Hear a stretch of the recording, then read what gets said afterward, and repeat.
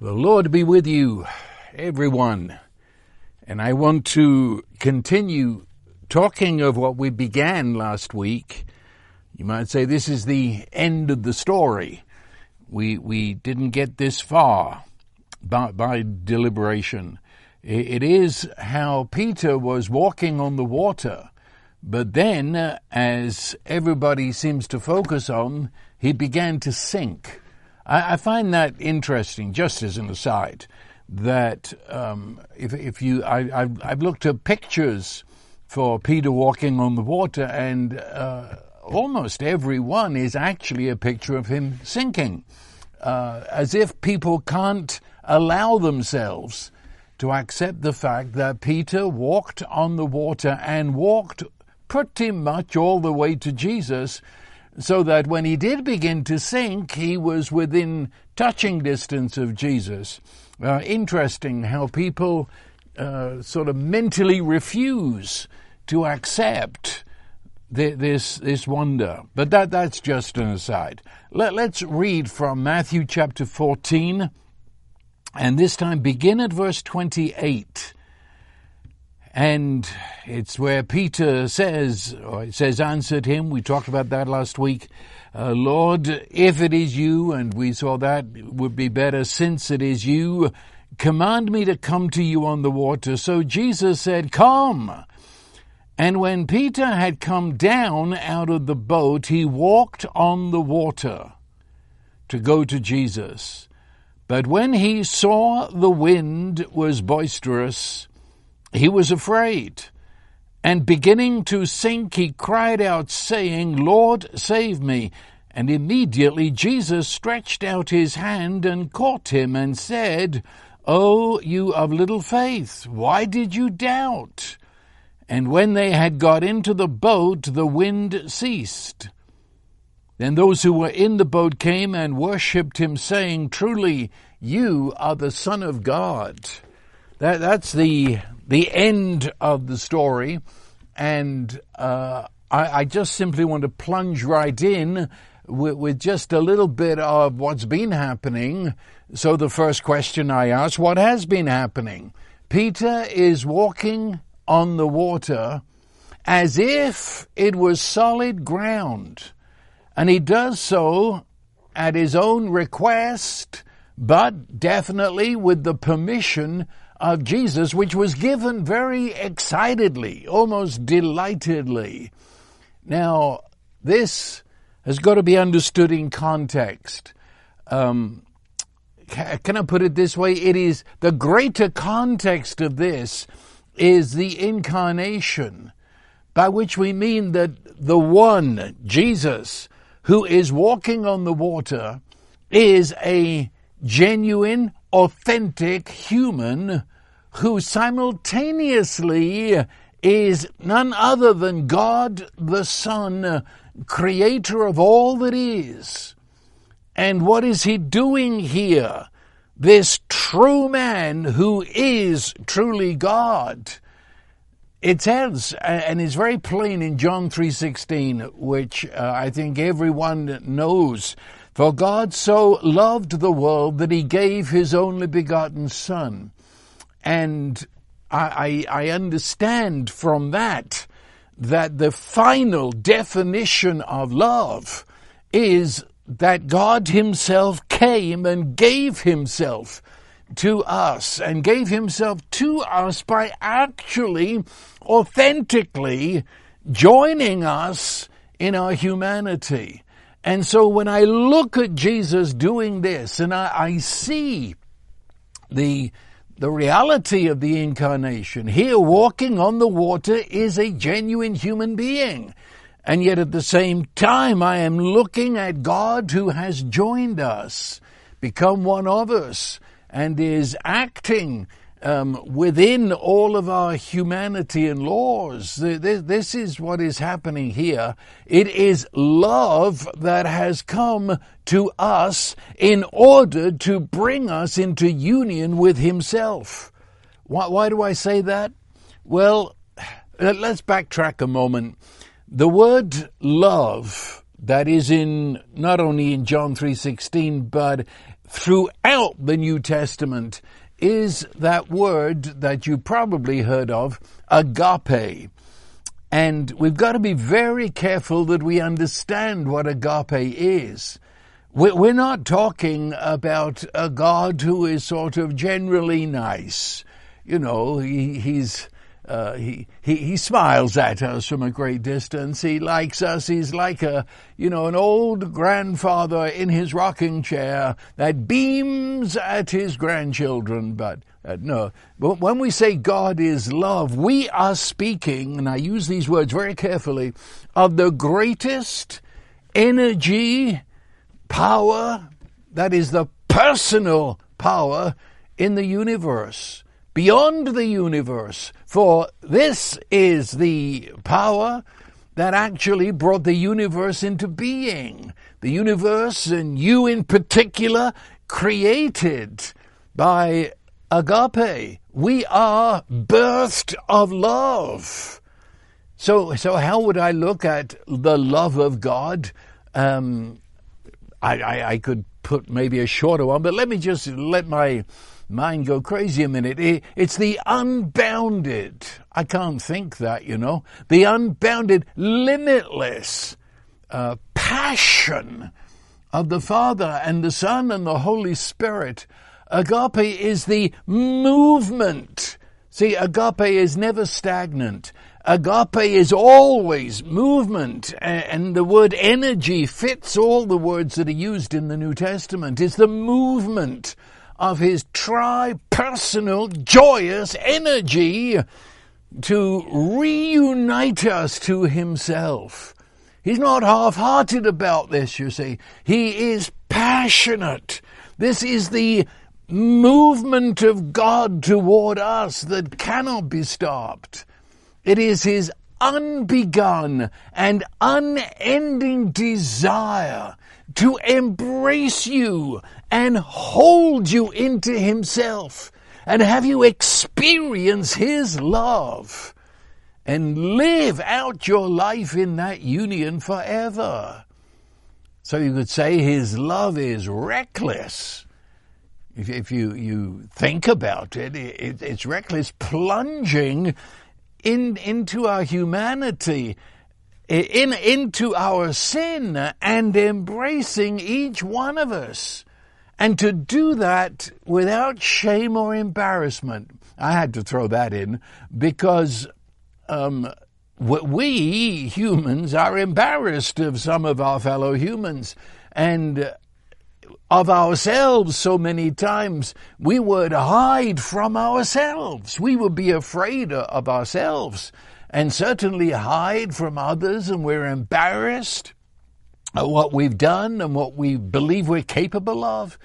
And we've got to get this. He's not embarrassed.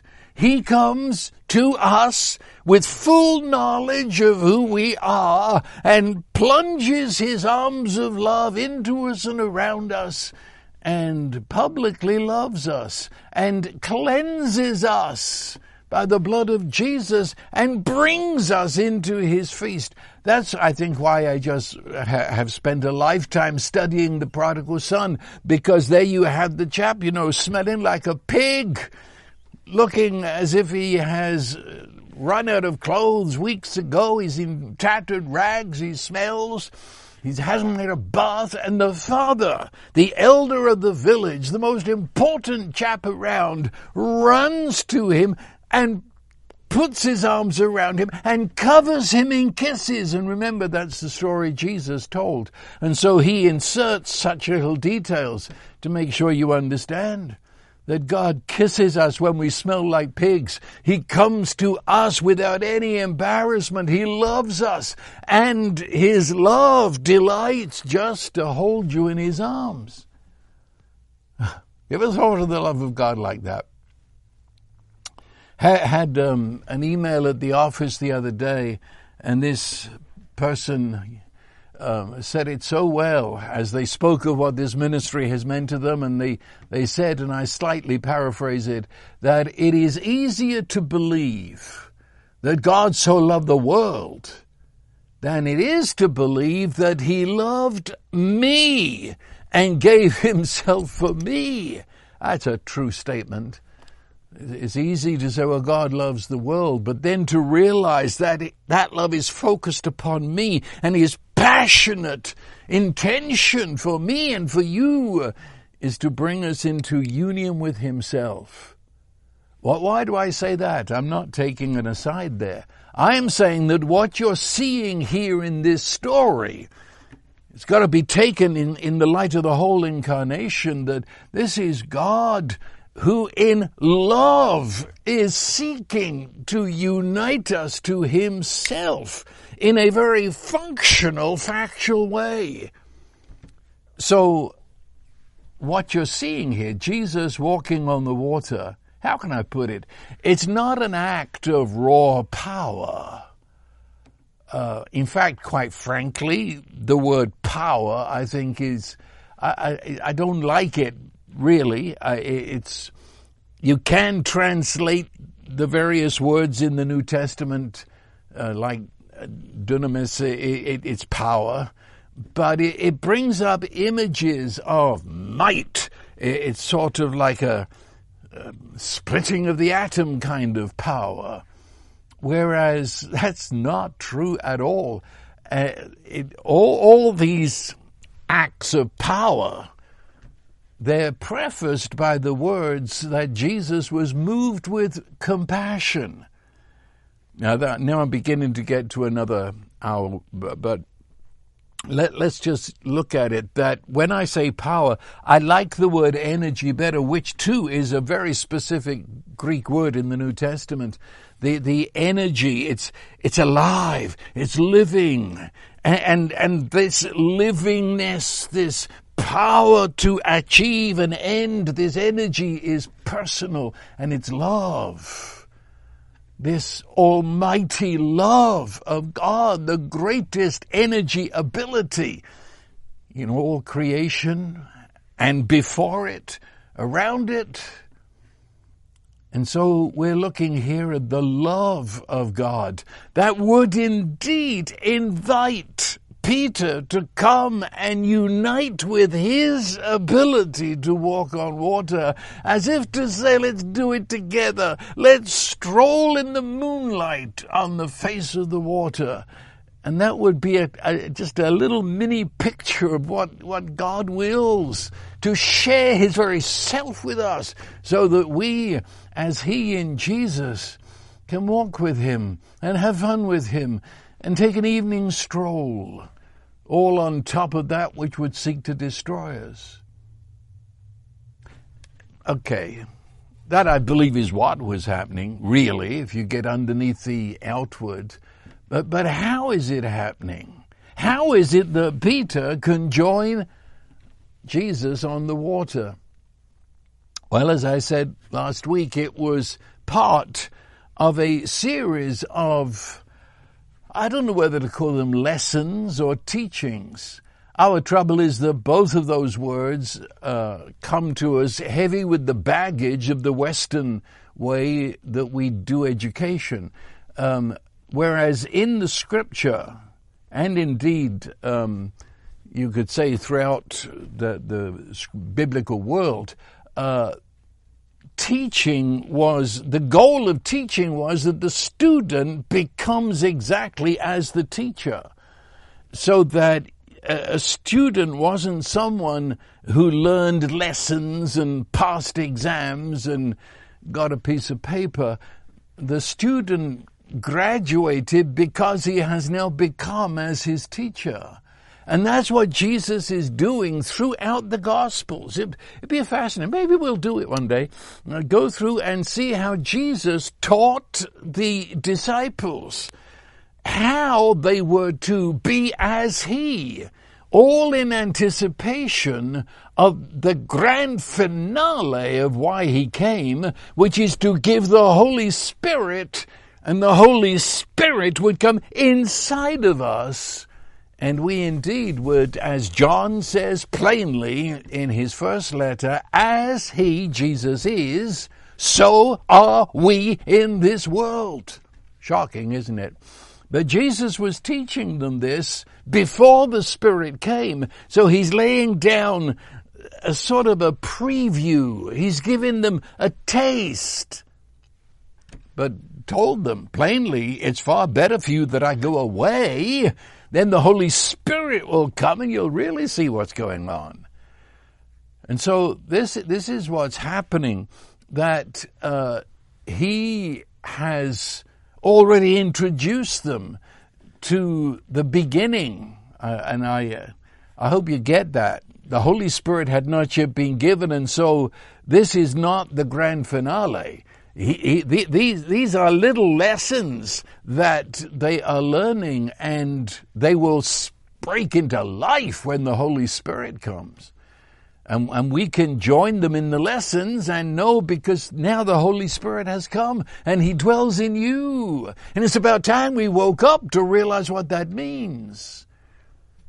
That the very source of the life of God in human, the love life of God ability inside the human, He, I say again, is the source of that. Jesus is the source of that. He's the beginning of what I would call the new possible life. For everything that we thought was impossible is not impossible, not with Him.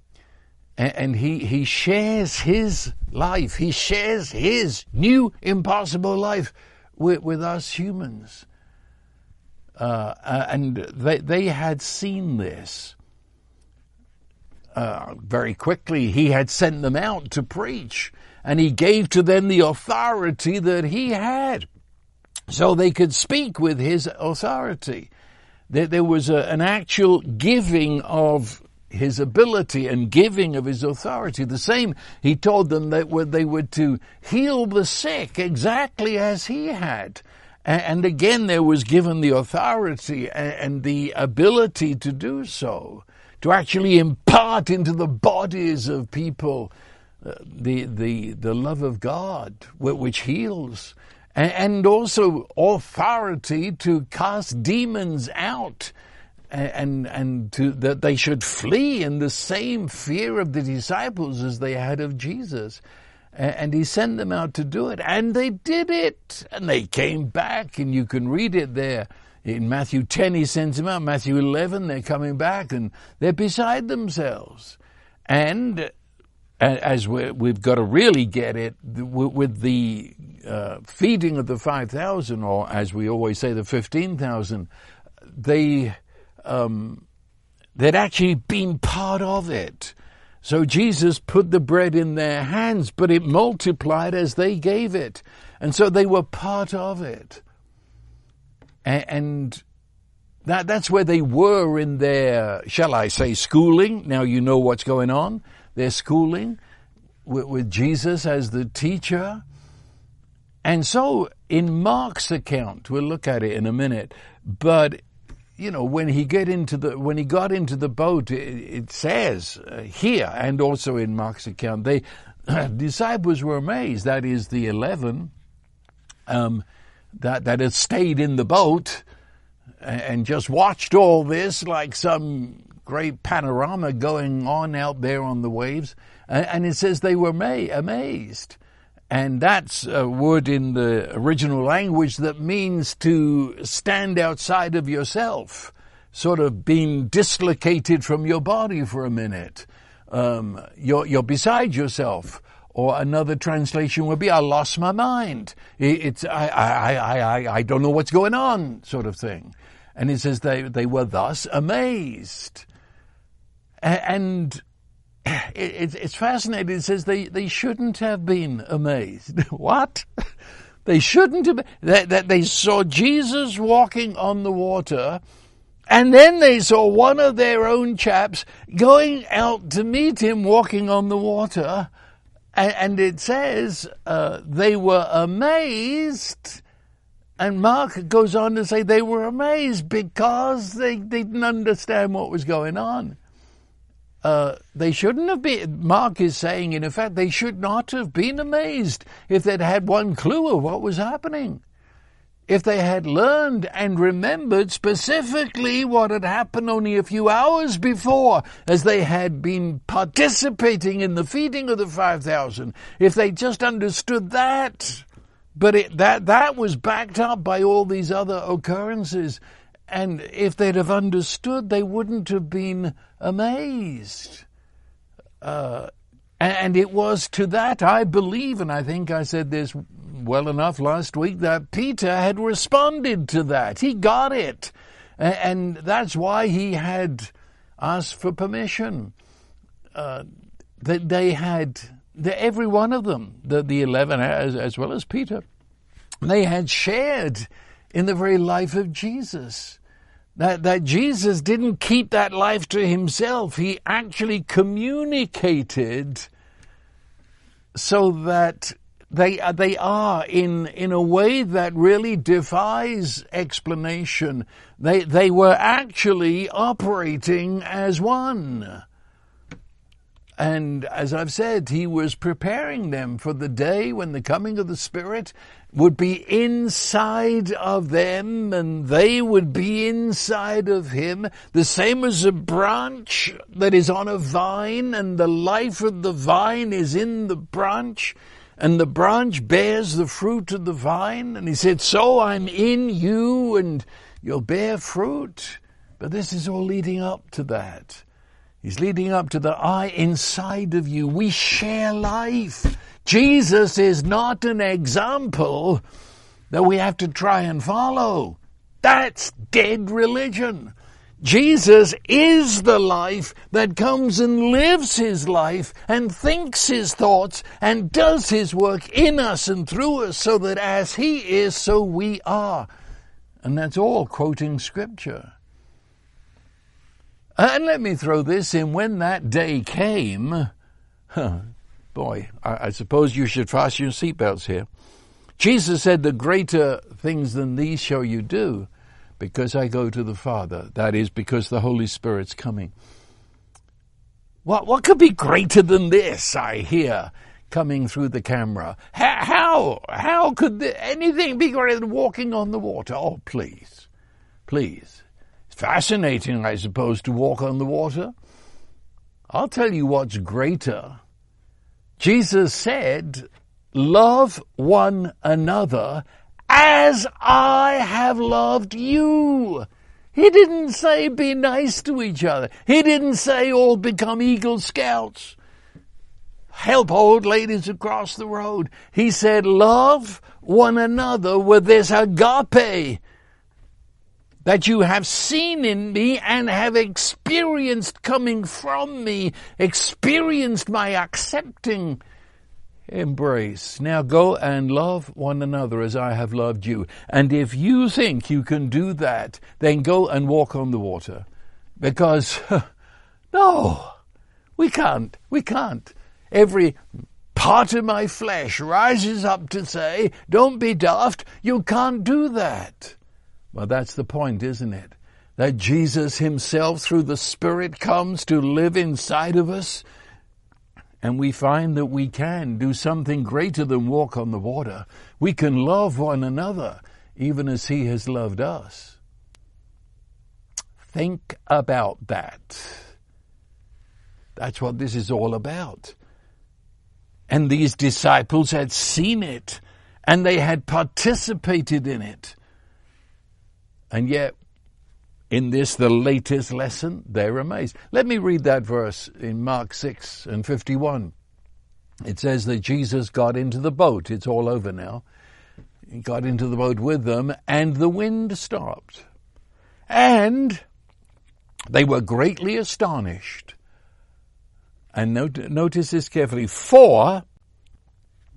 Because they had not gained any insight from the incident of the loaves. That's the feeding of the 5,000. But their heart was hardened. So it says that they were astonished. They were amazed. And says Mark, they shouldn't have been. Didn't they gain anything that they in union with him, participating in his power, that they multiplied the bread and the fish? Hadn't they gained any insight? That's what was happening out here. And that's why Peter could walk on the water with Jesus, that he participated in his ability. Then he says, no, they didn't get it. They didn't. Their heart was hardened. Hardened.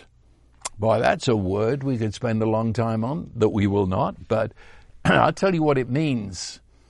I'll give you a number of insights into what the word means. It means they had not put the pieces together. Understanding means the place where two things meet together.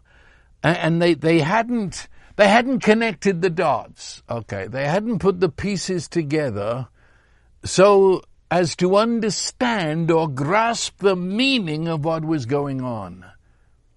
That would be, so their hearts were hardened. That is, I don't get it. I don't get it.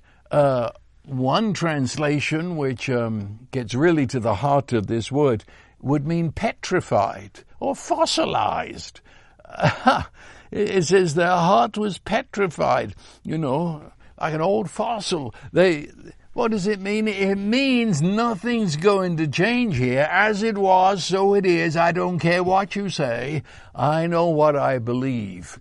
And the heart was hardened. We're not going to change. We're not going to be other than these semi-religious fishermen. And no. And another translation would be turned into concrete. Or if you're talking about your feet, it would be the thick and calloused skin. The heart was hardened, it became calloused. Nothing could get through. Another way would be to say their hearts were dull. I just don't get it. I don't get it. Unyielding to any exterior pressure that does not fit the way things always have been. So their minds were closed. You get the picture? Here before them is Jesus, God in our flesh, who is actually not only talking about it, but actually they're seeing it now. And incidentally, they could have been out there with Peter. But they're not, of course, because their hearts were hardened. We're not going to change like that. We're not going to make fools of ourselves like Peter. But Jesus is displaying to them that all that he is actually being communicated to Peter. And Peter is walking in the very ability and energy of Jesus. So let's throw this out, that Peter was not imitating Jesus. And of course, there again you see, of course you can't imitate walking on the water unless you've got the very same ability that Jesus is exhibiting in you. You can't do that. You can't imitate Jesus. There are some of you, bless your hearts, and I really mean that. I say that to you as a prayer. Bless you, because you spent your life trying to be like Jesus. No, the Bible, nowhere in the scriptures does it say that. You can't be like Jesus. You can't love one another as he has loved you. When they talked about salvation at one point, and the disciples said, well, who then can be saved? This is beyond us. And Jesus smiled and looked at them and said, of course it's impossible. And then goes right on to say, but with God all things are possible. But please understand it, this salvation is absolutely impossible. The same as walking on water. Unless, of course, we could actually participate in the very life and ability and anointing of Jesus. Would you understand me if I said that Peter, there was an entanglement? That's a quantum physics word, which means what is happening in Jesus is simultaneously happening in Peter. And what Jesus does, Peter does. simultaneously. That's what's happening. And that's what it is to be a Christian, you see. It's receiving. And that word receiving is almost too weak. It should be taking, the ability. And how can he do that? Because he trusts in the love, the agape of Jesus. He's got it. He's got it. He's here. He is love, seeking to bring me where he is, so that we can live and love and dance together. It's the meaning of Jesus coming. It's the love gift. The love, the agape flowed from Jesus in a genuine energy. Whatever word, ability, came from the source who is Jesus, and filled Peter's expectancy.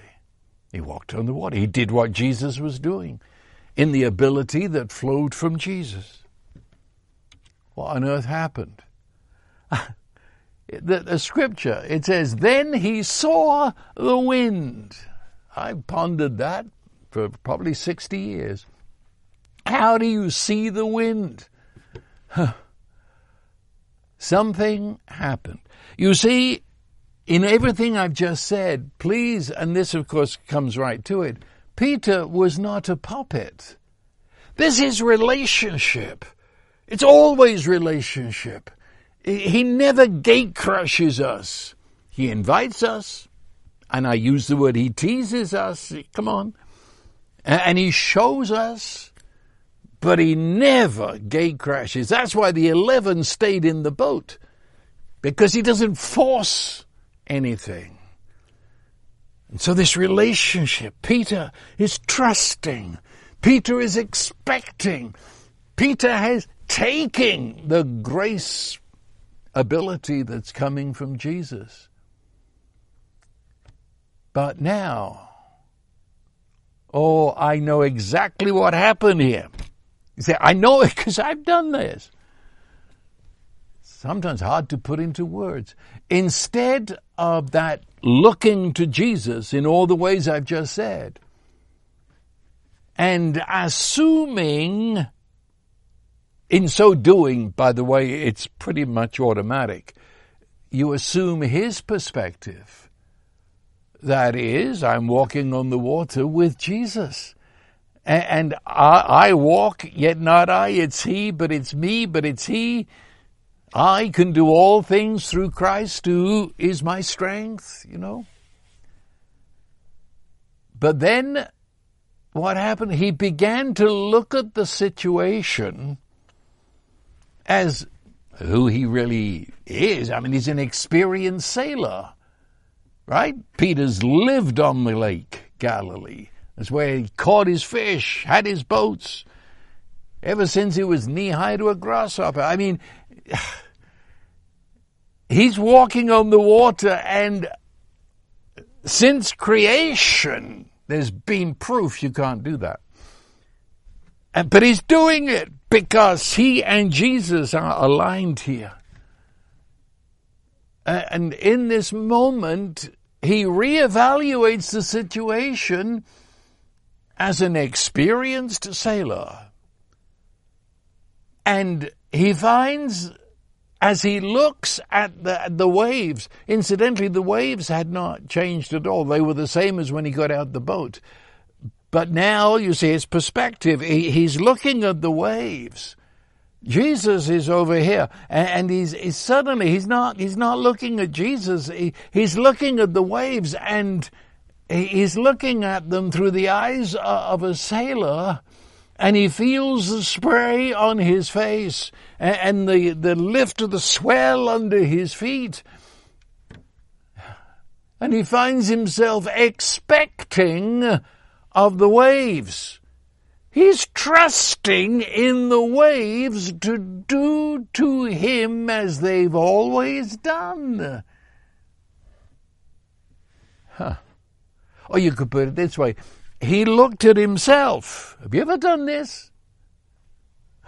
He looked at himself and realized, I'm doing what I can't do. And he looked the way he's walked from the boat. It's as if he's hearing himself say to himself, I'm not supposed to be doing this. And he's locked up in fear. See, in imagination, he sees what the wind could do. He sees its effects in the rising waves and the whitecaps and the throwing of spray in his face. He disconnects with that flow of ability that is coming to him from Jesus, the source and the strength of water walking. And now he's connecting at a very, very, very human level. He's connecting with and he's yielding to the storm. Do you see what's happening? He gave his full attention. That attention had been locked into Jesus. With, I might say, ease. There's no sense of struggle to do that. He volunteered. And Jesus said, come. I mean, it's a dynamic. But now an eye looks at the wave and it gives his full attention to the effects of the wind.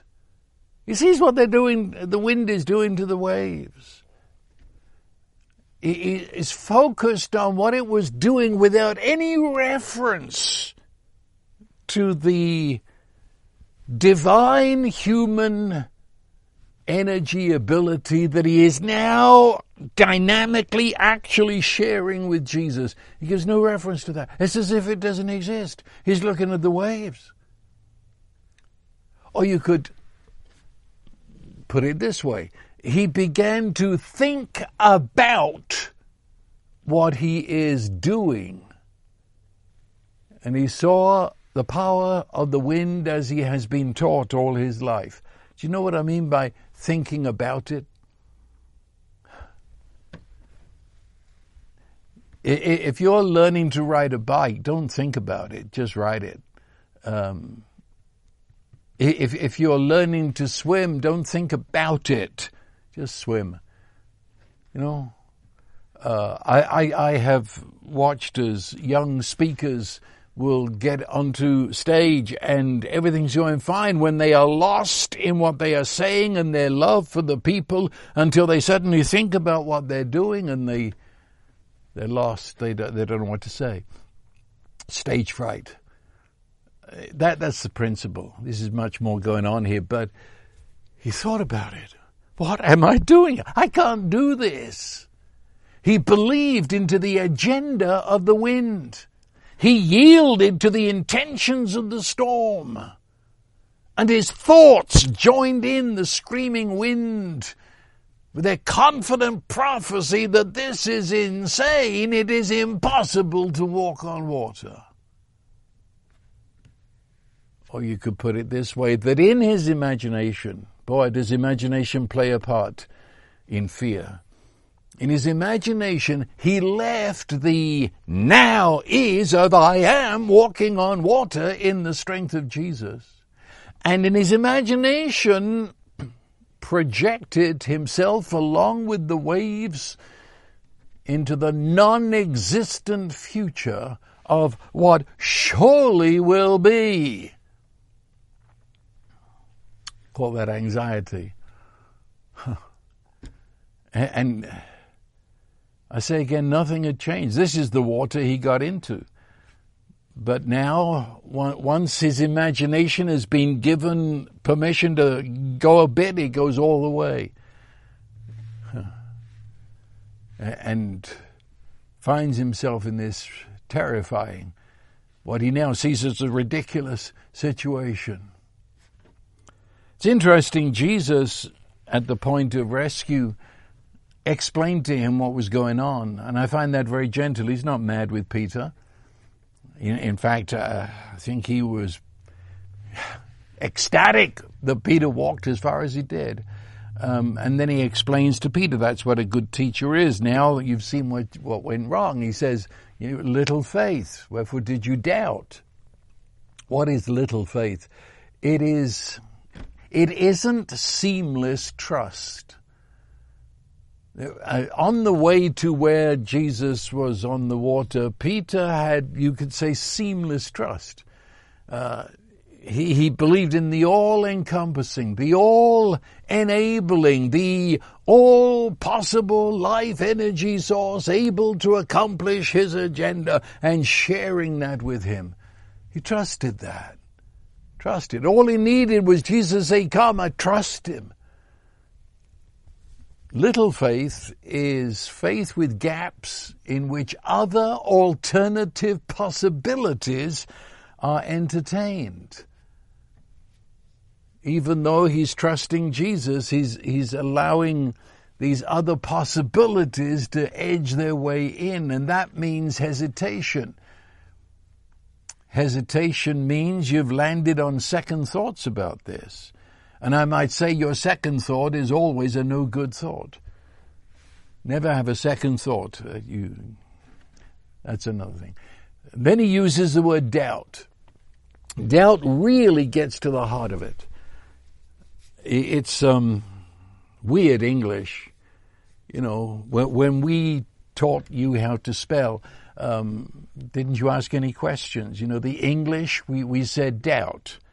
Now, how would you spell doubt? I suppose D-O-W-T, doubt. That'd be no. We English, we made it D-O-U-B-T on earth. Hell, what? B-T? How do you get a B in there? Because doubt is really an extension of another English word, D-O-U-B-L-E, double. Doubt is seeing double.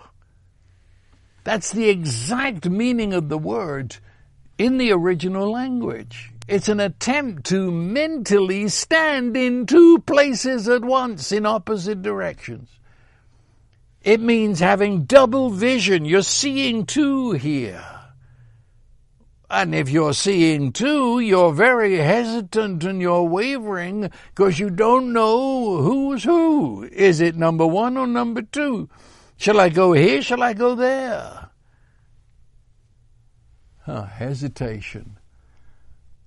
It is called elsewhere impure. Blessed are the pure in heart, said Jesus. Well, what's pure? Pure is unmixed. Unmixed. If you have pure water, it means it's not mixed with a lot of pollution. It's pure, not mixed. Pure anything, pure alcohol, pure milk. It means it's mixed with nothing else. So when Jesus said, blessed are the pure, it's not mixed. You don't have mixed vision. You're not living, mixing two possibilities that cannot and will not mix. That's what Peter was doing. He saw, he'd walked this far in the ability of Jesus. He'd done it. Now he thinks about it. How can I do that? And then looks at the waves. Yeah, and he's caught between the two. That's doubt. And do I have to say that every one of us, as we are learning to walk in this glorious rest of trust, we do this. In fact, it's like in Matthew's chapter 6. It's also called single-eyed vision. Well, again, you're not seeing double. And it speaks to it in Hebrews 12, where it says, therefore, since we have so great a cloud of witnesses surrounding us, let us also lay aside every encumbrance and the sin which so easily entangles us, and let us run with endurance the race that is set before us, fixing our eyes on Jesus, the author or the source and the perfecter of faith, who for the joy set before him endured the cross, despising the shame, sat down at the right hand of the throne of God. That is, he says, as you're in this race of life, you keep your eyes riveted on Jesus. That is, I acknowledge, I expect, I've rested in that from him is my ability to live. And I'm so expectant in this moment. I simply have to say, thank you, Jesus, I'm receiving from you. But don't turn here and turn there. Fix your eyes. Turn your eyes away from all other things that would drag you down. Looking away to him, the source, the inaugurator, the fountainhead. Don't look around and have a second thought as to how on earth am I doing this? Really, I need a few rules here. I need some law to help. No. Don't start thinking about it. Don't start looking around. Simply rest into Jesus and let this life continue to be your life. Instead of bringing the wind to the table.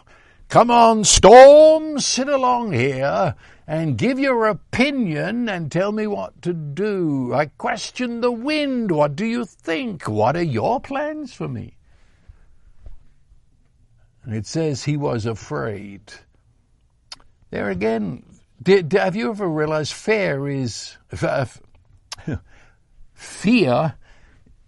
not, how can I put it? Fear is not a substantial thing. See, fear is the opposite of love in a sense. I say in a sense because love is unbegun, unending substance, the very being of God. Fear? Yeah, it's what happens when we've been momentarily disconnected from our awareness and experience of that love. But fear is not a thing. It just springs into being when I'm not resting in the one who loves me so passionately. So in that sense, it is the absence of my awareness of love. Do you get that? That's why it says perfect love casts out all fear. Fear cannot exist in the presence of you knowing the love of God. Peter knew that love. That's why he'd got on the water. He trusted that love. He expected of that love. He took of that love. That was behind his boldness. In fact, the scripture says, what is it in Romans? Faith works by love. Faith is energized by love is closer to the translation there. Now mesmerized by the storm. Just attention, focusing on the storm. The love of Jesus is overwhelmed, should I say? He became terrified at what he was doing. Weird, isn't it? So when love had been forgotten, his trust is gone, fear takes over. And he begins to sink. But of course, you see, the love has never left him. No, God isn't so petty that you get caught up in the storm, so he's going to walk away in a huff. Oh, come on. Stop seeing God as your next door neighbor. No, this incredible love will never leave you, never forsake you. And the moment Peter began to sink, he got his act together and said, oh, save me. That's where I went wrong. You see, we never have to try to trust Jesus. This is very important. I hear it all the time. You say, well, I'm trying to have faith. I'm trying to trust Jesus. No. Trusting Jesus is a given. If I have seen anything of his love, if I have seen anything of his embrace and know anything of his being with me, I know that he never leaves me. Trusting Jesus is a natural response to that. That's the very first ABC. He has initiated this. People are so afraid of losing their salvation, like it was your idea in the first place. Oh, come on. Come on. Like you got it. No, all this flows from initiation. That's when it comes back, this astounding love of God. He's on your side. He doesn't only love you, he likes you, he's passionate about you. He initiated salvation. He initiated your life.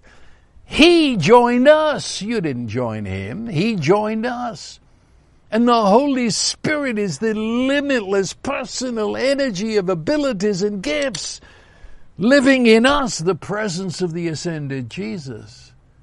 I say again, just understand a little bit of that, and trust is part of the gift. Trust rises without struggle, realizing we're one with him. We can, as Peter, divert our attention. We can feel the draw of the flesh. Well, at that point, we're not talking about, you've got to struggle now to trust in Jesus. No. The exact reverse happens if you do that. Our choice at that moment is not to be distracted. That's where, what shall I say? In fact, in Timothy, it speaks of the agony of faith. It is the choice. I will not be distracted. I'll not be distracted by the size of the waves. I will not be diverted to trust in the waves. It's not that I'm going to try and trust in Jesus. That is what don't let me be blinded by being diverted, by being refocused to the world of natural human impossible. Would this help? You put a cork that floats on the water, and it floats on the water. Well, you can get a hold of that cork and pull it down. But the moment you let go, it shoots straight back up. And so the cork doesn't need any help in floating. And if it gets pulled off a bit, well, it goes straight back. We can pull away from the source of life, but he doesn't pull away from us. And love will surge the moment we recognize what's happening. So stop doing whatever it is that gets in the way of you just abandoning, being vulnerable to the love of God. Put off everything that is inconsistent with who you are as one who lives from the source who is Jesus. That doesn't mean we live in denial. That's not saying, well, there is no storm, there is no storm, there is a storm, of course. And you can feel the spray on your face, and you do feel the swell of the waves under your feet. And sometimes the wave is so high it fills your vision. Oh yes, there's a storm, all right. We don't live in denial, pretending there are no waves, there is no storm. But what we do, we don't give them space in our thoughts. We look at them, oh, you again. Oh, you again. We gently return to our steady trust in Jesus. But of course, Peter began to sink, and Jesus reached out and raised him up, and they walked back to the boat. Yes, I say it again, this is a foretaste of what happened on the day of Pentecost, when God, the Holy Spirit, who is the very Spirit of Jesus, who is the very presence of the ascended Jesus, came to live inside of us. Jesus is no longer separated across the waves. He's inside of us. He's dwelling within us, and we are participating in his perspective, his attitude, his looking. He's one with us, living, thinking, trusting, expecting, acting from within us. Well, I could spend a lot of time there. But let me just ask you, what wave is he waiting for you to join him in walking over it? See, this is not just a one-time miracle. This is the way it is. And it's no wonder that their hearts were hardened. I mean, I can understand it. Because this life we're talking about, have you got the drift of it? That this Christian life, it's 101% supernatural. That's why the flesh, that my natural human self, it looks upon this as too great a risk. Why is it that people back off into some religious system? Because it's a lot safer there, because that's in the boat, watching this from a great historical distance and say, that was wonderful, wasn't it? No, I'm talking about joining Jesus now. And this date on the calendar, this night, as you're listening to me, we join. It's not a matter of getting there. You are. It's a matter of realizing this is who I am. What am I doing sitting here in the boat? Oh, come on. Let's face it. Jesus is unnerving. Jesus is looked upon as terrible danger to a normal, religious, stable life. Grace is being vulnerable, terrifyingly vulnerable to this God love that calls us to live a life of the new impossible, which has actually become the new possible.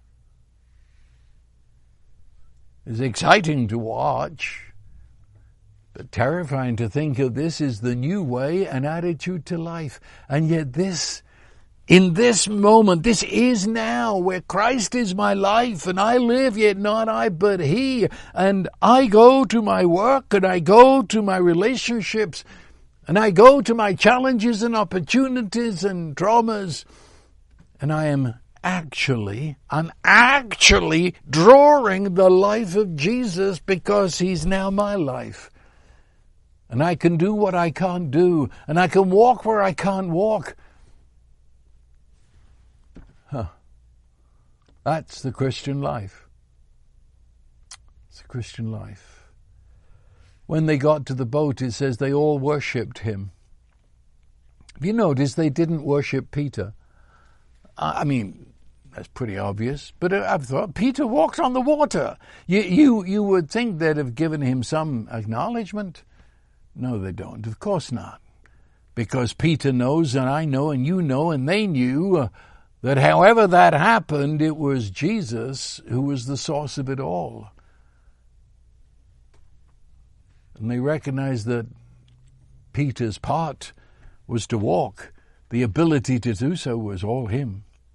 I don't know where this finds you, but let me say this is a continuation of last week.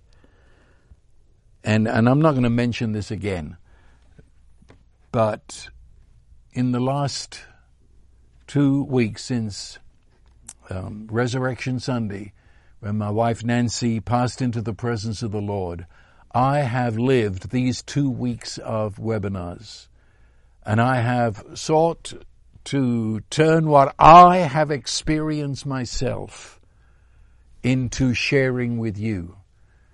And so understand, I say all of this to you with the authority I've lived it. And I report to you that Christ our life is the greatest reality you will know at any point in this earthly walk.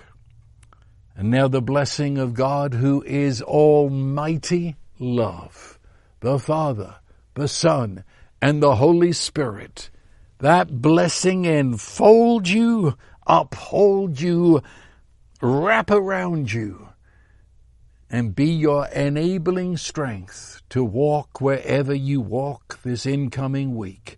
So I bless you and declare this is the way it is.